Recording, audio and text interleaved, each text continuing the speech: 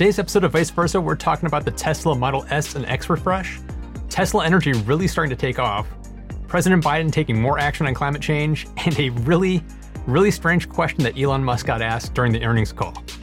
As usual, I'm joined by Ricky Roy. So how you doing, Ricky, and what have you been up to this week?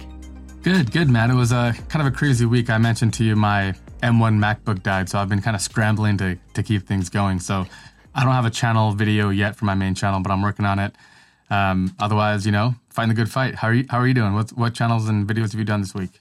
Things have been pretty good. I released a video this week on kind of green skyscrapers and green office buildings, about some of the standards like the LEED standard and what that means and where the future of construction is going. We'll put a card to it. Definitely check it out. It's a good video. I watched it earlier today, actually. So shall we get into it? We got a fun lineup, I think, today. Yeah. So to kick things off, we have Biden ordering an end to the fossil fuel subsidies and promoting equity for underserved communities. And this one is, he's coming out swinging with a lot of different executive orders, which is kind of controversial because it's not passing things through law. It's just him kind of based on edict. But this change makes it's going to have a huge impact over the next few years, because what it's done is he's basically rolled back all of the fossil fuel subsidies, which is about $20 billion a year in subsidies for the oil industry. And it breaks down to about 20% of that is going to coal and about 80% of that is going to natural gas and crude oil. And so by saying that he's going to dial those back, it basically is going to open up a lot more competition for renewables to kind of really start to take the light, because solar is already cheaper in many ways, not across the board, but it's cheaper in many ways. And if suddenly you can't get the incentives that you normally can for fossil fuels, you're less likely to drill for new oil, less likely to try to get more natural gas. And some of the statistics that came out of the article that I am citing here that I thought was interesting was the direct subsidies that fossil fuels typically get today are called intangible drilling cost deduction, percentage depletion, credit for clean oil investment, last in, first out, foreign tax credits, master limited partnerships. There's all these crazy, convoluted laws and ways that you can report taxes and the way you can deduct losses that make it crazy profitable to keep going for more natural gas and more oil. And just by cutting these out, it's going to be billions of dollars saved for taxpayers. And it will also mean oil companies will be less likely to want to keep drilling. So it's going to have a huge impact over the next few years. Yeah, I can imagine you have a channel on clean energy, so you must get comments like I do about how the federal tax credit for EVs is BS and these cars can't stand on their own. But what people don't realize is oil companies, the most profitable companies historically, not anymore, but historically, have gotten subsidies for years, and no one seems to worry about that part of it. So to me, this seems like a long time coming. If we really want to talk about converting over, GM made this big announcement about being all EVs by 2035. If we want to see that happen, we have to have an even playing field. What they do with federal tax credits for EVs, I think, will be telling, but we'll see. Yeah. And the second part is, the government, especially local governments, were so quick to respond to EVs. Part of the way they fund road initiatives and, repairing potholes and other infrastructure improvement is from the gasoline tax. So typically, depending on what state and city you live, here in California, we have the most ridiculously high taxes, but you have tax money that goes from gasoline to fund road infrastructure. When you drive an EV and you charge at home and you supercharge, how do you pay for that? They were quick to figure that out. A lot of states have put in road taxes that you pay like when you register your car. So it shows the government can do things when they want to. So let's hope that this is, the pendulum swing the other way a little bit and a little more equity in that regard. Absolutely. So the next one, Biden has announced that he will make the entire U.S. federal fleet of about 645,000 vehicles electric. This has been pretty vague. There aren't exact timetables. There aren't really mentions of which companies it'll be and stuff. Like, for example, Workhorse, which is a truck maker, an EV truck maker startup, they were hoping to get that bid, but negotiations have kind of stalled. So it's largely without teeth at this point, but he's showing you what he's thinking about and where they want to go. And this should be good news for anybody who's into EVs. But My caveat, my two takeaways, I'm curious how you feel about this, is, I'm a firm believer in being financially responsible with taxpayer money. So my first point is like, if we needed 600,000 cars, I'm hoping that they reevaluate and figure, can we get more done with less cars? Can we cut down on spending? Because I think the deficit keeps me up at night. I have kids. What kind of a country is it going to be if we keep having runaway inflation and deficits the way we have? So my hope is EVs last a long time. They charge really quickly. You don't need as much downtime. Can we do more with less and buy less vehicles? Can we cut that number down? And secondly, I hope this doesn't become a good old boys club where they're buying all these cars from GM. If you've ever been to a car rental, you see the worst cars in the world, like the Chrysler 200, a car that nobody should have, and no one does have. No one buys them really. They're all fleet cars. They just sell them by the volume to car companies that rent them out, rental companies like Avis and Budget. So my hope is it doesn't go down that rabbit hole. We don't play favorites or have any of that kind of stuff. I hope the government just says, we need cars. We believe EVs will be cleaner and safer and more economically viable. Like, let's hope that the budget committees in 10 years kind of go, remember that all that talk about going EV? Here's how much money it has saved us in 10 years. And that's what I'm hoping for. And that'll be just the cherry on top. Yeah, that was the thing I was going to bring up about the story was I hope it's not a good old boys club, because the initial thought was that means Ford and GM, those kind of companies, are going to be the ones that are going to reap the benefits of this. Probably not Tesla, but then again, there are police, across the country that have been buying Teslas for their fleet and have been saving huge amounts of taxpayer money on Tesla police cars. And so it's like they're kind of a litmus test that could be used to sell Teslas for the federal government. So I do think it's probably going to be Ford, GM, Workhorse. The Workhorse stock was up like 10% after the announcement of this. So it's like everybody's already looking at the standard players in the market for this kind of a thing. But it's going to be interesting to see how this rolls out. It's going to be a few years before we really see this start to kind of have any kind of traction. Yeah, shout out to John Check, who just did a $5 super chat. He says Biden's going to buy a fleet of Tesla government vehicles, Cybertrucks with machine guns mounted for the military. I think, 5 years from now, we're kind of joking about that, but 5 years from now, I think just the ROI on EVs, all the potential from an electric platform, it'll be very interesting. So we shall see. Yeah. So why don't you take the next one as well, which is the big one of the night. This is the one that everybody's talking about. We're going to talk about it for a while too. There's so much to talk about coming out of the quarterly call yesterday. Yeah, what's funny, the article that we have talks about the most. Yeah, here's the link to the article. Of all the cool stuff that they introduced with the new refresh Model S and X, why start with the steering wheel, which to me is polarizing? But I think Tesla goes for that. They love polarizing stuff. They love debate. They love getting people fired up. But I'm torn, but I like this thing. Tell me you don't want to be driving around with like a fighter plane yoke in front of you. That's going to be cool. Is it practical? Is it going to be like day-to-day livable? We shall see.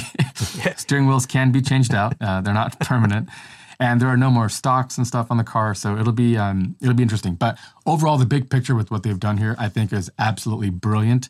It's actually the video that I'm making that will be airing tomorrow is going to be why this refresh they've done is genius. But boiling it down without giving too much away, what they've done here is what I would call a low capex refresh, meaning they didn't spend a bunch of capital to do this. The average car, when you refresh it, the cost is between $1 billion and $6 billion. $1 billion if you're just doing some fascia changes and stuff and some body panels, but the platform is the same.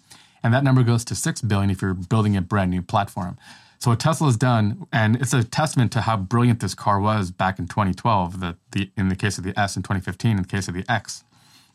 But they were able to take these platforms, build upon them, update them, refresh them. Look at that interior. There's a new screen in the front. There's a new screen in the back. They mentioned that the compute engine for the gaming is a 10 teraflop CPU processor GPU system on a chip. So I'm thinking like that, we're talking like, PlayStation 5 levels of power. So does that mean this is MCU 3, the third iteration of their media control software?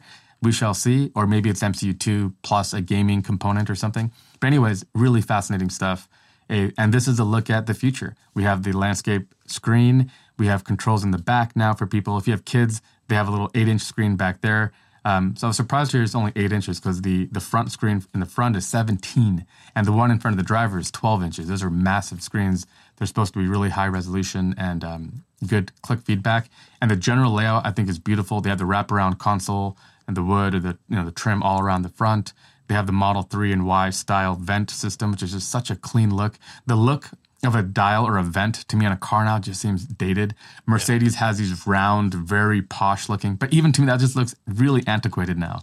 That is the future of what an HVAC system should look like, and I was blown away. What was your takeaway from this? My first thought was when this came up was this is gorgeous. I think this is just an absolutely spectacular interior. To go to the steering wheel though, I'm definitely in the camp of what are they thinking? I really am in that camp. That is so not a practical steering wheel. And I've heard the comments of, well, this is meant to be a full self-driving car.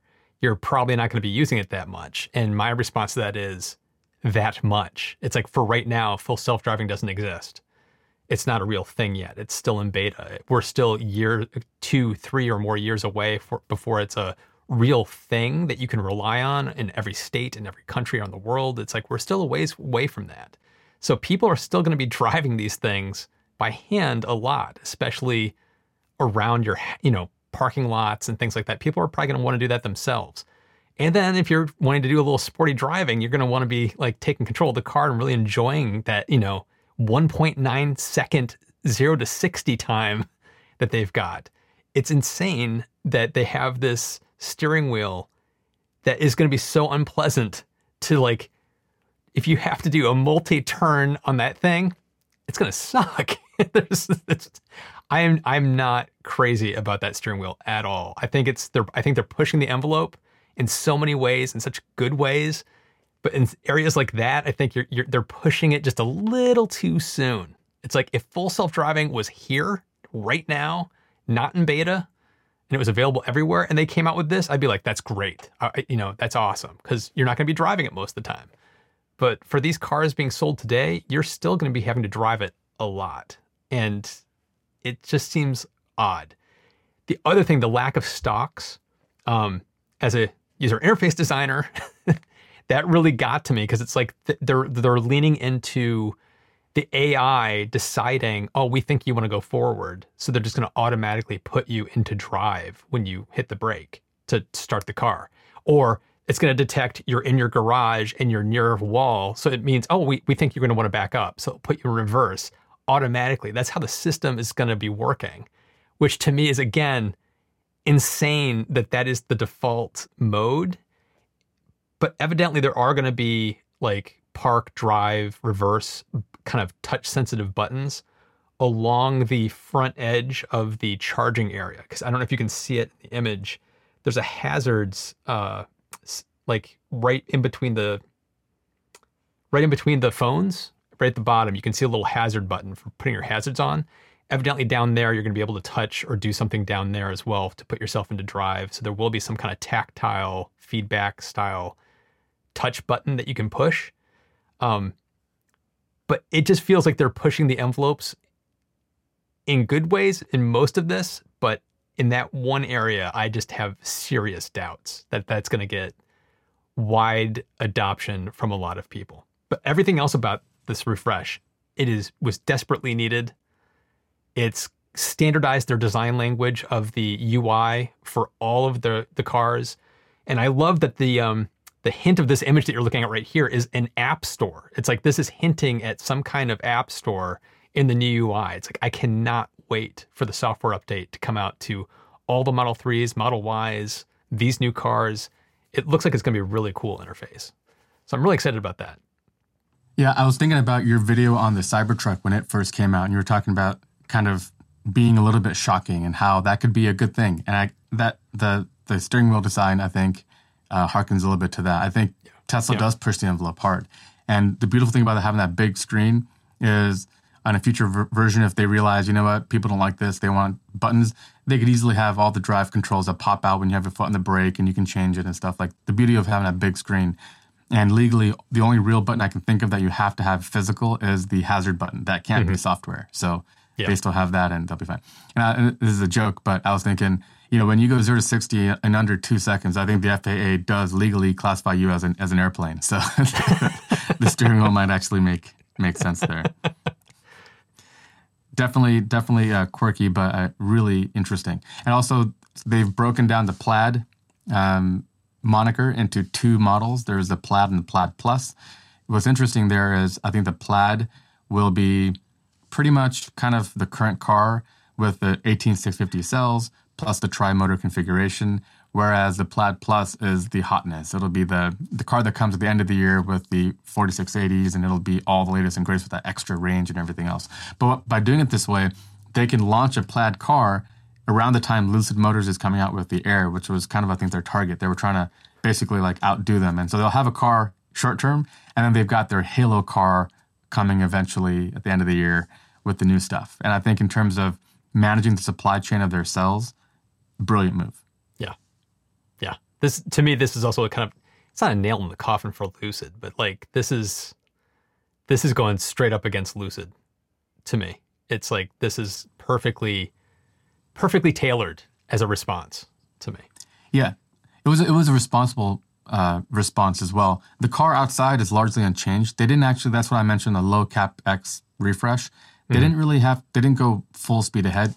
Some of those renders that we've been looking at all week, some of these beautiful new designs for the S, none of that happened. And at first I was kind of bummed out. I was really hoping for a new refresh. But from a business perspective, what they did is very smart.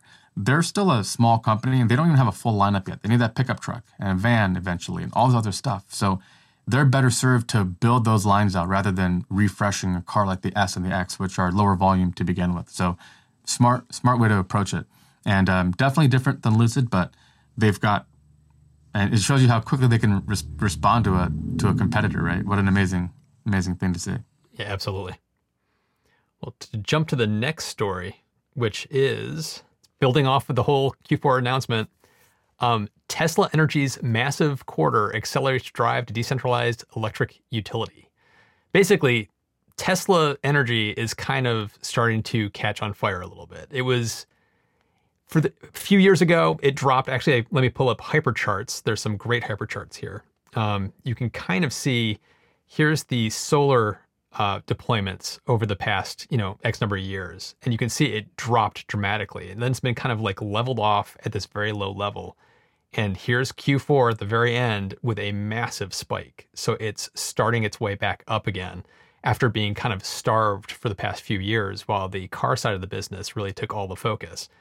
And Elon's been saying on these calls, Tesla Energy is kind of the sleeping giant. Tesla Energy is going to really start to take off. Solar Roof is going to be a huge thing. And to me, this is the sign that is starting to happen, that they're starting to kind of turn that ship and kind of put in the right direction right now. Some of the stats that I thought were fascinating that came out were 86 megawatts of solar was deployed during that quarter, which is a 59% increase year over year. And there was 29 megawatt increase quarter over quarter. That's such a dramatic uptick.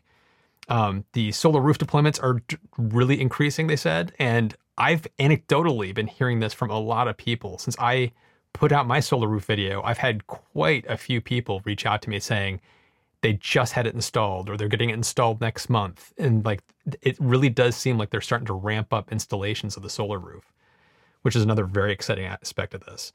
And then the last part was 1,584 kilowatt hours of storage was installed in Q4, which is a 200% year over year increase, 100% increase quarter over quarter. That is astonishing that it's that big of an increase. Just absolutely That's a shocking one. Yeah. So like if you're looking at like an S-curve growth pattern, if this does do that, this is just the beginning of that growth. Exactly. So you hit it on the head. I was going to mention the solar growth is brilliant, but the Powerwall and Megapack rollout, staggering.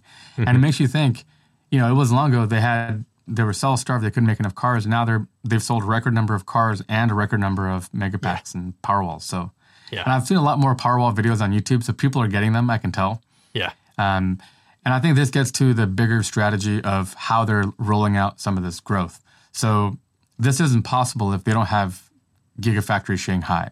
if they don't have CATL and other partners providing batteries for them for their cars. Like, for example, if it took Gigafactory 2170 cells to make Giga Shanghai Chinese Model 3s, that would come at the cost of building more Chinese Model 3s here for the States and North America. So what they're doing, I think, is such a smart move. And Elon mentioned, if we build our own batteries, it's not because we're trying to get out of the game of buying from other people. They basically have like an outstanding call. If you make batteries, we want them. As many as you can make, we want them. Like we'll keep buying them because their entire business runs on this, and this will be the limiting factor for them. So they've done a good job of this rollout. And when you talk about Giga Austin making 4680s and Cybertrucks, I mean, these numbers might double and triple and quadruple and 10x in the next 2-3 years. So really exciting stuff. Well, the very last thing that we're going to just kind of touch on at the end, I'll just take this one really quick. And this one's kind of goofy. Right near the end of the call, one of the questions he was asked was, he originally had said, once they got kind of an affordable car made, he would not be CEO anymore and he would just become like the lead designer. And somebody basically asked him, is that going to take place? Because there's a lot of stuff at play right now. And his response was, I expect to be CEO of Tesla for several years. So I think there's still a lot that I'm super excited about and doing, and I think it would be hard to leave. I just thought this was an odd question to ask him. He laughed about it when he was asked. And part of the reason I thought it was just kind of a funny question to ask him was like, it almost came across as, are you trying to get kind of a juicy headline of Elon Musk says he's going to leave in 2 years? Or was it just a genuine curiosity, like, have things changed for him? Because he originally said this, like a decade ago. Does that still hold true today? And my takeaway is he's still far too engaged in what he's doing. And even though he said he's there for at least a few more years, I would not be surprised if a few more years, there's other stuff they're planning on doing and integrating with different companies that he's still so engaged, he doesn't want to step away. So I don't see him obviously being there forever. He's going to have to step away at some point because he's got other passion projects. But I don't see him leaving Tesla for years. It's like, it just seems like there's way too much to do. It's funny you mentioned it sounded like a weird question to get. I actually, when I was on the call and I was listening, I kind of felt like it was a plant, like he wanted the question asked. And so hear me out. Here's the reason why I say that is because I mentioned that because the way he answered it was very telling. First, he says, nobody's a CEO forever, but there's still a lot to do. We're not at the $20,000 car yet. Globally, EV sales are not even 1%. So we're just getting started. So first, I think he kind of laid out expectations and progress and where they are, and that they are really, really still pretty early. But the second part, he says, I'd like to have a life at some point. I'm not doing anything. I work all day. I wake up and I go to work and I go to bed. I work. I've had periods in my life like that when I when I moved from a engineer to being into software. I'd come home and I remember those days. It was grinding, and it comes at a great cost when you don't see your friends or your family, like you're missing stuff and you're saying, nope, can't make it. I got this to do.